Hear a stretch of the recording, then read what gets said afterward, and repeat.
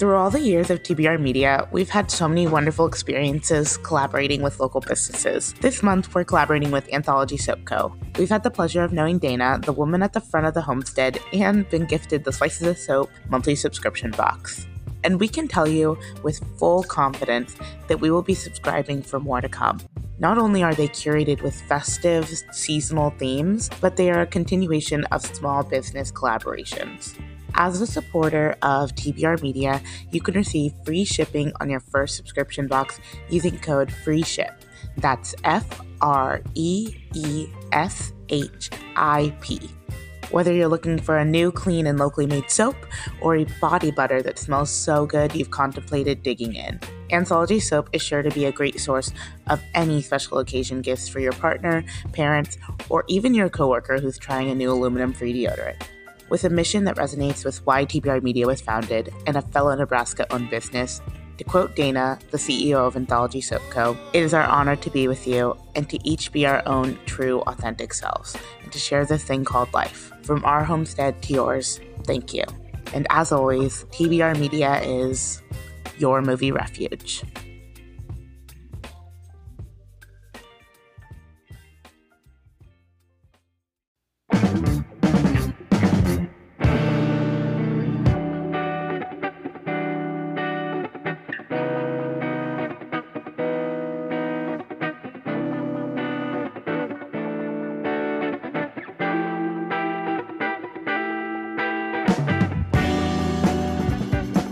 Hello everyone, and welcome to another edition of Cine-ish, right here on the TBR Media Network.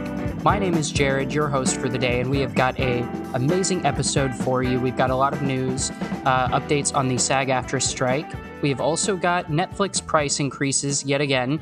Deadpool 3 has been shuffled from its May 2024 release date. Golden Globes may be streaming this time around instead of on network television, and so much more. A little bit later in the episode, we are also going to be doing a Killers of the Flower Moon review, which I am super excited to get into. We've got all of that on the way, so stay tuned. But first, let's get into the box office.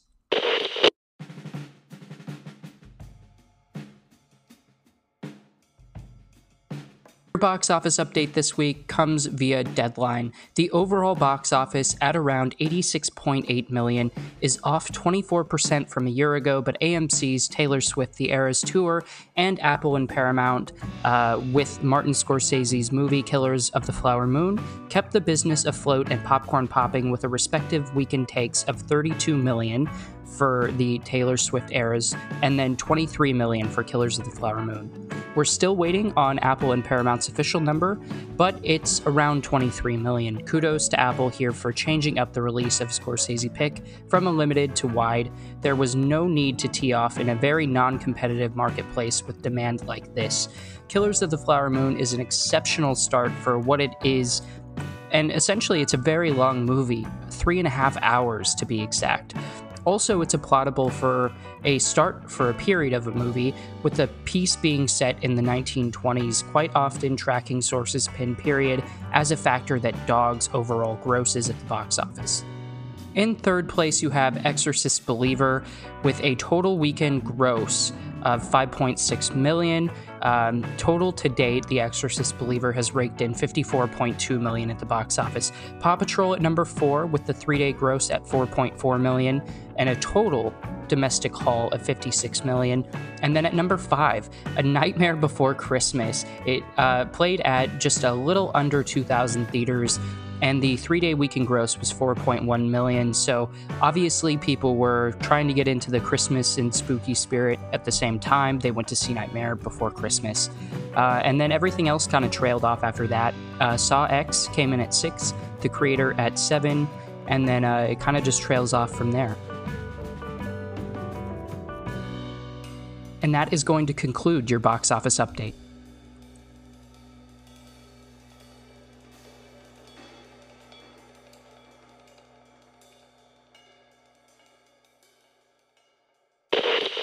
For news this week, we are going to start with your latest SAG-AFTRA update here. So SAG-AFTRA and Hollywood's major studios will return to the bargaining table on Tuesday, writes Variety, nearly 2 weeks after the management side called a halt to talks, saying that the sides were too far apart. The union's negotiating committee confirmed in a message to members that the outreach to resume talks came from the management side. Word of the resumption of negotiations came Saturday afternoon in a short joint statement from SAG-AFTRA and the AMPTP, or the Alliance of Motion Picture and Television Producers. In the statement, they noted there's at least some executive leaders from the AMPTP member companies that would be on hand as well. This comes after SAG-AFTRA's first industry-wide strike in more than 40 years hit the 100-day mark. The return to bargaining comes as initial pressure and internal pressure that has been mounting on SAG-AFTRA leadership to find the path to resolution of the contract talks and the union's first industry-wide strike since 1980. George Clooney, an A-lister with a bumpy history with Hollywood unions, emerged this week with an alternate proposal for securing higher streaming residuals. That ruffled some feathers among SAG-AFTRA's top brass as it became a clear sign of the restlessness in the ranks. Previously, SAG-AFTRA put out a statement on late October 11th when it abruptly announced a pause in the talks because the sides were simply too far apart on key issues. Studio leaders were more than a little irritated that 4 of the senior-most executives in Hollywood spent 5 full days in bargaining sessions with the Performers Union without being able to bridge the key gaps. SAG-AFTRA's negotiating committee left a little bit of a memo on the 100th day of the strike, and I would recommend everyone go out and actually read it.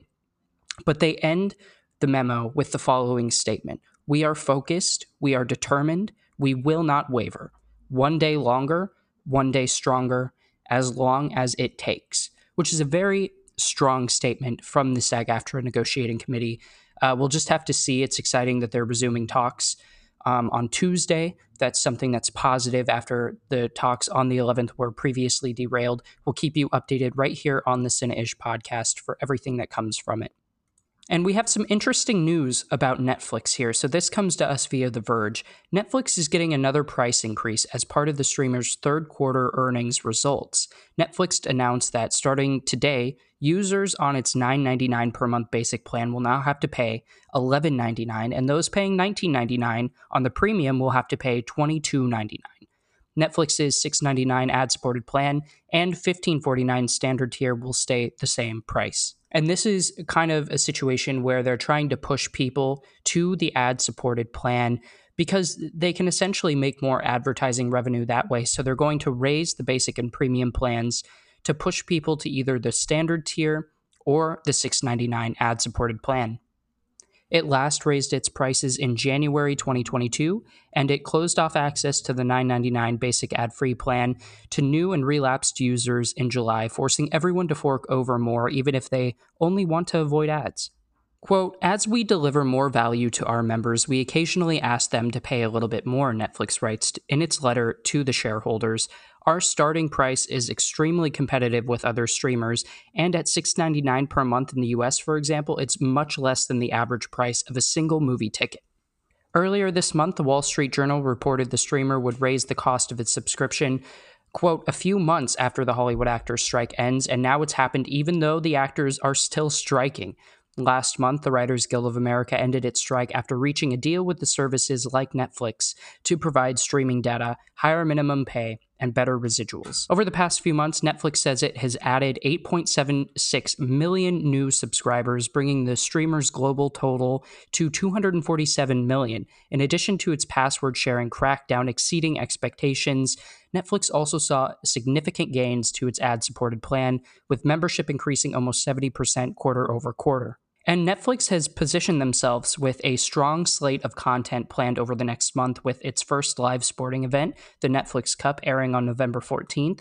Meanwhile, the streaming service is also debuting its Squid Game reality show and the Scott Pilgrim anime in November. And if the price increases at Netflix weren't enough to make you cringe, well, we have some bad news. Via Deadline, Deadpool 3 has been shaken by basically the Hollywood strikes, but specifically the SAG-AFTRA strike that's still ongoing, and now they are moving the release date off of May. In one of the first major blows to the 2024 theatrical release schedule due to the ongoing actor strike, sources tell us that Marvel Studios' Deadpool 3 won't be making it to its May 3rd start of summer theatrical release date. Even if the strike ends in the next few weeks, a 2024 restart on the first half-finished Deadpool 3 would not get the Ryan Reynolds-Hugh Jackman threequel to a May opening date. There's just too much to do in regards to assembling crew and reassembling talent. Note, this is just the beginning for the 2024 titles. Other studios have yet to play the game of three-card Monte with their first notable films that are in positions similar to Deadpool 3. So what happens to the start of summer now? There is a long shot per sources that Captain America Brave New World, which originally was set for May 3rd, and then was pushed to July 26, actually moves back because it's in better shape than Deadpool 3, having finished production in its entirety. While certain prolific movies such as the Taylor Swift Eras Tour, The Nun 2, and The Equalizer 3 didn't see their openings greatly impacted by the actors' strike, distribution sources believe that the fact that thespians can't promote their films has diluted ticket sales. Several notable movies did not perform up to snuff, like The Creator, A Haunting in Venice, and Dumb Money, just to name a few. As Deadline reported earlier, the town's biggest stars have offered to kick in $150 million in dues over 3 years to end the stalemate between the AMPTP and SAG-AFTRA. Disney hasn't made the Deadpool 3 movie official and did not return Deadline's request for comment.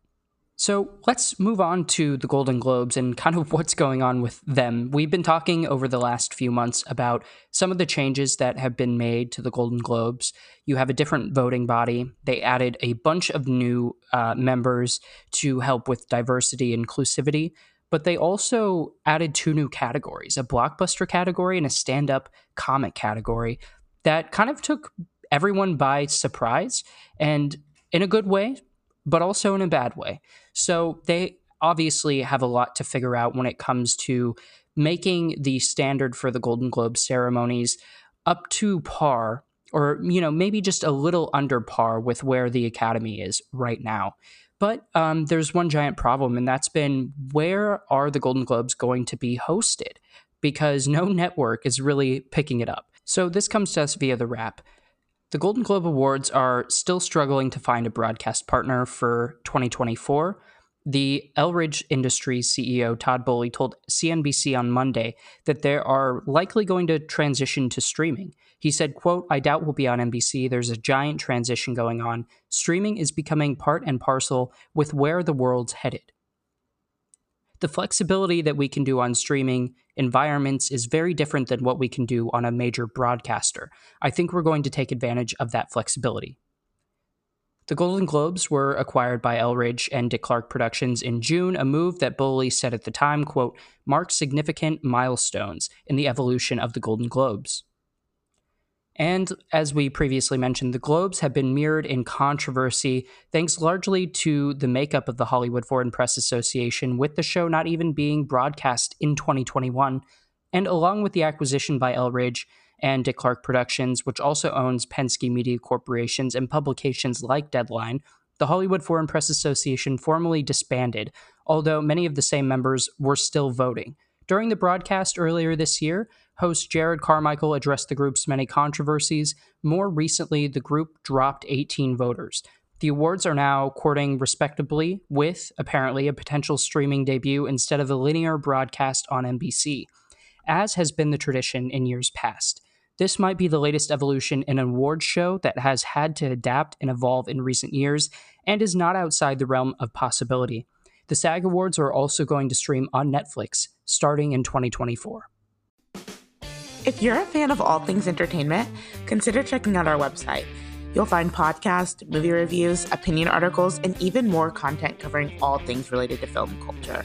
Our site has been active since 2018, beginning with our mission to amplify independent voices in our very own home state of Nebraska. As months and years passed, it was evident that there were creative communities from all across the world that lacked access to press opportunities for their projects. We wanted to expand coverage for filmmakers on all levels and etch guiding marks on the global indie community. Through your partnership and submissions, we can make this a sustainable reality for thousands of filmmakers. Whether you're looking for an interview opportunity or a review of your latest project, we have you covered. Simply search www.theboroughmedia.com in your web browser and head over to our contact page to sign up for a free TBR Media account. Afterwards, you'll get access to exclusive membership options in our shop for one-time review commissions on short and feature films. You'll also find a list of submission guidelines. We can't wait to build a thriving indie community with you. TBR Media is your movie refuge. Over the weekend, Martin Scorsese's newest film, Killers of the Flower Moon, released wide over the United States. And I've got to say, it is a movie that is 3.5 hours, but feels like 2.5 hours. And that can be a good thing when you're dealing with the subject matter and the topics that Scorsese has laid out in this movie. So the movie is following an oil discovery in the 1920s in Oklahoma under the Osage Nation land. The Osage people are murdered one by one until the FBI has to step in to unveil the mystery. And for those of you history buffs out there, the FBI, this was one of their first major bureau investigations. And they are trying to figure out why the Osage people are being attacked. And it's very clear why they are. You know, people want the money that they've been receiving by the government to drill on their land. And so that's kind of the premise of this movie. It's a dark movie. It is very, very quiet. It's a very talky movie. There's a lot of dialogue, but I must say that the performances here are the standout. Leonardo DiCaprio, Robert De Niro, and Lily Gladstone. Specifically, those three actors are exceptional in this. And there's so many other faces, too. You have John Lithgow, you have Brendan Fraser showing up, and so many more. Jesse Plemons, particularly who I found to be the most engaging in this film was Lily Gladstone and Robert De Niro. I think both of them take the material from the page. And this movie, by the way, was written by Scorsese, but also by Eric Roth and David Gran. But the script itself, like I said, as it's a very talky movie and it is 3.5 hours, there are a lot of opportunities for them to kind of falter when it comes to executing everything in kind of this linear motion. Yet, the most captivating thing is the performances. And as mentioned, Robert De Niro and Gladstone take that material and really bring it to life. Gladstone in particular uses a lot of facial acting work in this. I mean, really, like you can feel the trauma, you can feel the pain, and you can feel the anger bubbling up in her character, Molly Burkhart. And that in particular was something that I was really looking forward to. This movie had a rewrite, which essentially they shifted the perspective of it more from the perspective of Leonardo DiCaprio's character, Ernest, and William Hale, who's played by Robert De Niro. And they took it, that was the initial focus, and they kind of remapped it to put Lily Gladstone's Molly Burkhart at the center of the story.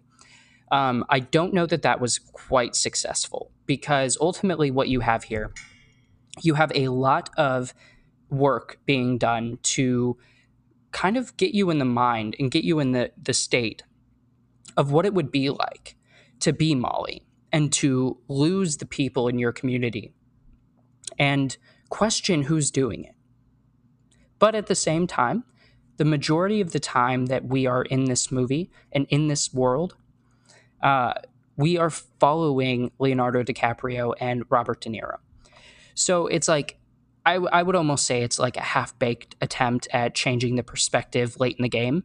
You can tell that they wanted to try and bring out the Osage perspective a little bit more in this movie, but it doesn't quite come to the heights that it needs to be fully perceptive of it. Nonetheless, I think that there are some beautiful, striking cinematography in this movie, particular shots that are astounding. You have great performances from every actor in here. And you also have a subject matter which is very, very complicated and dark.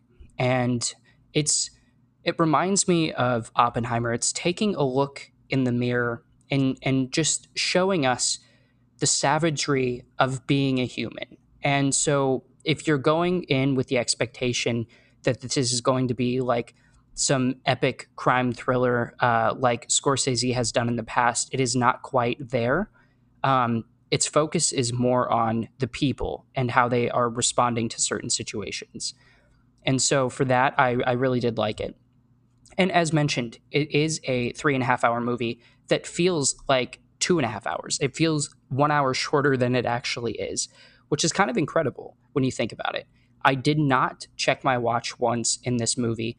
There was so much, to kind of focus on and to pay attention to how characters were responding to one another, all of the intricacies of family and of friendship and community, and how they were all just torn apart. It's brutal, it's bloody, and unfortunately, it is part of our history as a country, which is sad. But nonetheless, I think it's an important film. I think it's one that you should go see.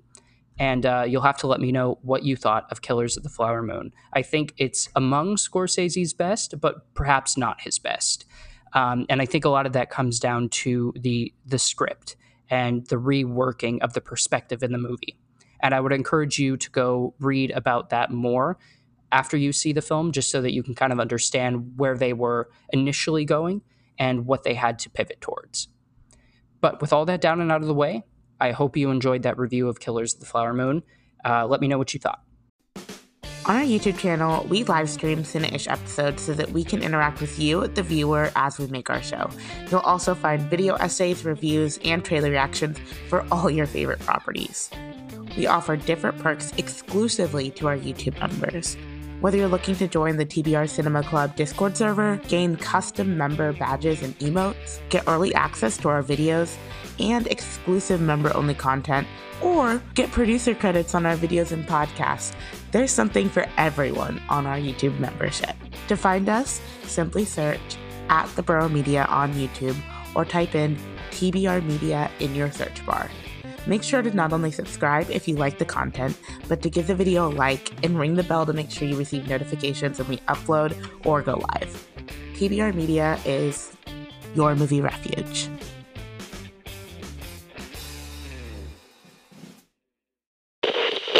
It's been a long weekend and we're all gearing up for Halloween, but here are some of the things you might have missed. So we just got done talking about Killers of the Flower Moon. Obviously, that's in theaters right now. It will be on Apple TV at some undisclosed date. But for now, head to the theater, watch Killers of the Flower Moon, support that movie.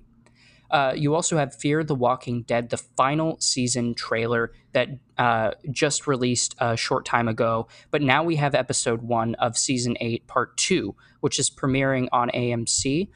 So you can go watch episode 1 right now at the time of listening to this. This is kind of the final showdown for Fear the Walking Dead, a show that I initially loved because it was radically different. It felt radically different from the mainline The Walking Dead show just because of the family dynamic. They kind of faltered in there a couple of times. They were able to bring it back. And then the last season, I heard, kind of dropped the ball again. But if you enjoyed the first half of season 7, like I know a lot of people did, maybe this will be your jam. You also have Nyad on Netflix. This is Annette Bening, and it's a sports drama that follows the true story of Diana Nyad, a 64-year-old marathon swimmer who dreams of swimming from Cuba to Florida. Early reactions are calling this biopic a potential Oscar contender, but even if you cast that possibility aside, Nyad sounds far too compelling to pass up. This is something that I've heard floated around for quite a while, actually, a couple of months, that Annette Bening had an Oscar potential for this. The film as a whole might not, but Annette Bening's performance is something that's been heralded from the rooftops. So you can watch that on Netflix. Bill Burr is in Old Dads on Netflix as well. It is a Netflix film from director Bill Burr. So if you are a Bill Burr fan, as I am, you can check that out on Netflix right now. And that's pretty much all we had this week. There's not a whole lot, but there is a lot there for people who are fans of biopics, who are fans of The Walking Dead, and who are fans of Bill Burr. And those are 3 major categories. So thank you all so much for listening to today's episode of Cine-ish right here on TBR Media. Make sure to follow the podcast and rate the podcast on whatever podcasting platform you prefer. The ratings and the follows really do help in the algorithm in determining, where our show's being shown. And so it would mean the world if you would do that. Also, feel free to check out our show notes.